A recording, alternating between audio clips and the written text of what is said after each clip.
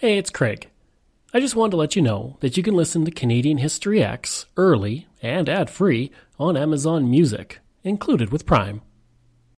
This episode is brought to you by Shopify. Forget the frustration of picking commerce platforms when you switch your business to Shopify, the global commerce platform that supercharges your selling wherever you sell. With Shopify, you'll harness the same intuitive features, trusted apps, and powerful analytics used by the world's leading brands. Sign up today for your $1 per month trial period at shopify.com/tech, all lowercase. That's shopify.com/tech. When you need mealtime inspiration, it's worth shopping Kroger, where you'll find over 30,000 mouth-watering choices that excite your inner foodie. And no matter what tasty choice you make, you'll enjoy our everyday low prices, plus extra ways to save, like digital coupons worth over $600 each week. You can also save up to $1 off per gallon at the pump with fuel points. More savings and more inspiring flavors make shopping Kroger worth it every time. Kroger, fresh for everyone. Fuel restrictions apply. Greetings and welcome to another episode of Canadian History X. If you like, you can support the podcast for as little as $3 a month. Just go to patreon.com/CanadaEHX. You can also donate to the podcast by going to CanadaEHX.com and clicking donate. Don't forget, I have 3 other podcasts out there, From John to Justin, which releases every single Friday, Coast to Coast, which releases every single Thursday, and Canada's Great War, which releases every single Sunday. If you like, you can email me at craig@CanadaEHX.com. You can find me on Twitter. My handle is Craig Baird, CraigBaird, and I'm on Instagram at Bairdo37. Called the Gateway to the South, High Level's history dates back to the Indigenous who occupied the land for centuries, long before Europeans ever arrived. The Dene primarily lived on the land, but the Métis would slowly move into the area in the 1700s to take advantage of the rich land and bountiful resources. Due to the land of High Level being on a height of land that separates the Peace and Hay rivers, the location was used by the Indigenous as a stopping place, while the river served as a form of highway through the area in order to trade with other Indigenous groups. Due to the ample game in the area, it was a popular hunting ground for the Indigenous, and over time, the abundance of furs led to fur traders arriving in the area as early as 1786 in order to acquire furs from the Indigenous. The entire area is located in the Footner Lake Forest, which is currently the largest forest in Alberta. The Indigenous and occasional traders would come through the area for the next 2 centuries, but it would be some time before High Level received its first influx of settlers. During those years, the area was known as Hay Meadow. On October 12, 2021, the town of High Level and the Denetha First Nation would sign a friendship agreement and are now involved in a First Nation Municipal Community Economic Development Initiative. This initiative will include 3 joint ventures, a waterline connection between High Level and the Bush River, a joint emergency plan for the communities, and a new multi-purpose facility. Homesteading would begin slowly in the 1910s and continue until the 1940s with little change in population and no real community springing up. A major reason for this was the remote location of the community. The development of a highway that ran from Fort Vermilion would become a major factor in the prosperity of the community and its eventual growth with oil and forestry. In 1955, a small one-room school was built in the community, and by 1963, 32 students were attending with 1 teacher. Soon enough, that school would not be large enough by any means. Once settlers arrived, the community would slowly start to grow. In 1957, the first power plant for the area was established, which is the first step for any community to forming a commercial center for an area. 1 year later, a post office was built, creating an important link to the outside world. At this time, the community had a population of just under 40 people. Progress would continue when the Mackenzie Northern Railway was built to the area in 1963. Prior to the building of this railway, farmers in the area had to travel almost 300 kilometers to Grimshaw to send their grain out. 1 year later, High Level had 300 people living in the community, and by this point it had 2 service stations, 3 small cafes, outdoor plumbing, and a small general store. By the end of that year, the community was hooked into the Alberta government telephone system. Forestry proved to be a huge employer for High Level at this time. The Footner Lake Forest Division of High Level was established in 1964, and it invested nearly $1 million in facilities in the area for timber by 1967. The Swanson Lumber Company was producing 20 million board feet of lumber per year in High Level once the facilities were ready. Forestry continues to be an important part of the community, and the High Level Sawmill has the largest stockpile of wood in the entire world. Due to the Footner Lake Forest being nearly 83,000 square kilometers, larger than the Czech Republic, it was estimated that 4 billion board feet of lumber could be harvested. In 1964, the $250,000 High Level Hotel would open, making it the only hotel on the Mackenzie Highway between Manning and the border of the Northwest Territories. Due to being the only beer outlet in the town at the time, it would have the largest beer sales of any hotel in the entire province of Alberta. In 1965, Banff Oil Limited discovered oil at Rainbow Lake, just to the west of High Level, and that would spur on a massive amount of development for the community. On June 1, 1965, the new community of High Level was incorporated. In 1966 alone, 110 seismic crews were dispatched to High Level in order to find the huge oil fields in the area. By December 15, 1966, 16,000 miles of seismic line had been laid out and 4,000 men were employed in the process. The immense oil opportunities continue to this day in High Level, with as much as $3.5 million per day in oil and gas royalties coming out of the region. I'd like to take a break away from the episode for a second to talk about ExploreNet. I've spent most of my life living in rural areas in Canada, and I remember the days of dial-up internet and spotty high-speed service. For the past 3 years, I have been a customer of ExploreNet, and I can honestly say that it is the best rural internet I have ever had. My job as a podcaster means I spend a lot of time researching online, interviewing people over Zoom, and uploading content. Through it all, ExploreNet has provided me with excellent service.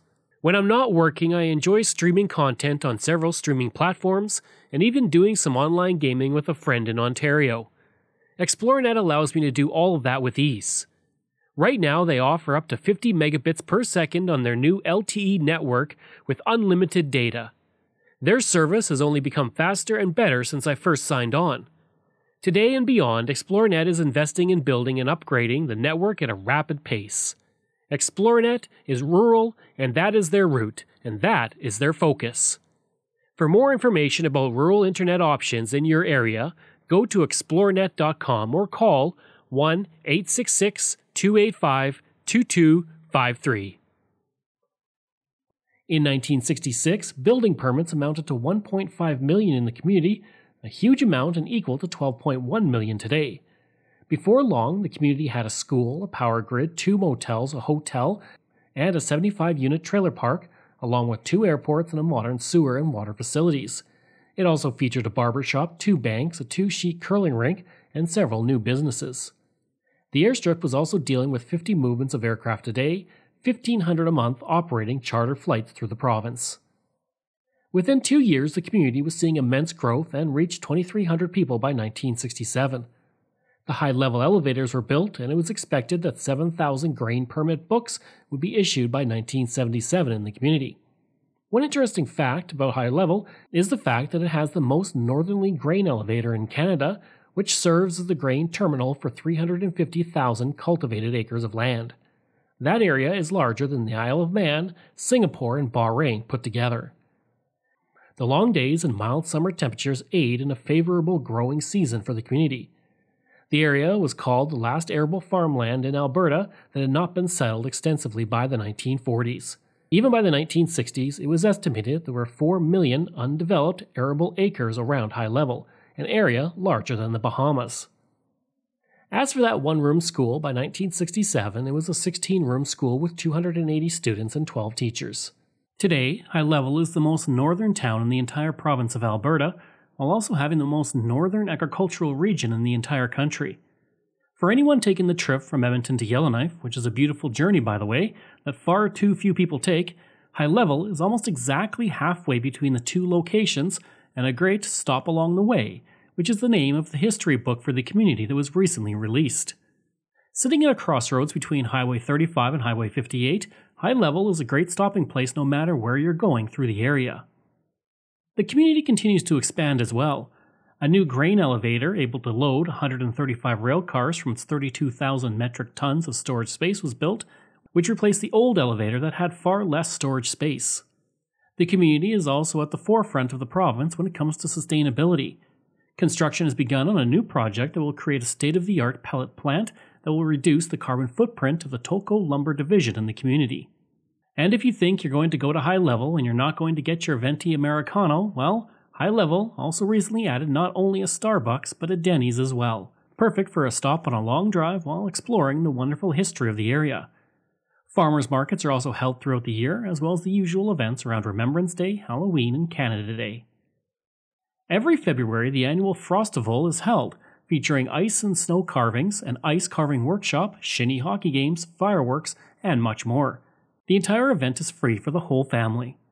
Other community events held in High Level through the year include the Firefighters Ball in October, the RCMP Regimental Ball in November, and each summer High Level puts on the High Level Agricultural Society Rodeo.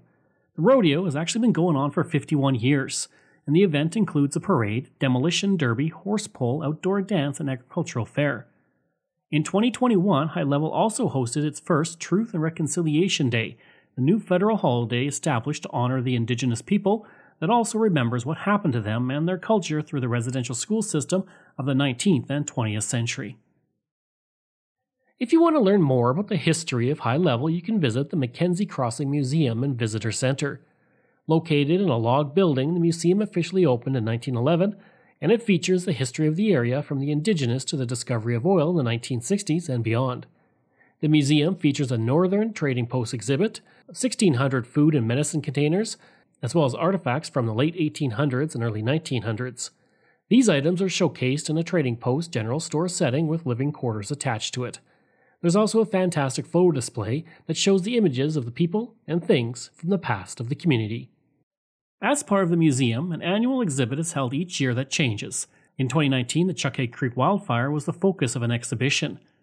This fire burned 350,000 hectares of land, resulting in many evacuations in the area, while firefighters battled the flames. The fire, which was started by lightning on May 12, 2019, was declared under control on August 23, 2019. Next year, the museum will be working with local trappers and the Alberta Northwest Species at Risk Committee to put on an exhibit that highlights the wildlife in the area and the research that continues through the University of Alberta in the area of the many species that call High Level home. I hope you enjoyed that episode and my look at the community of High Level. If you did, please leave a rating and review. If you like, you can email me at craig@canadaehx.com.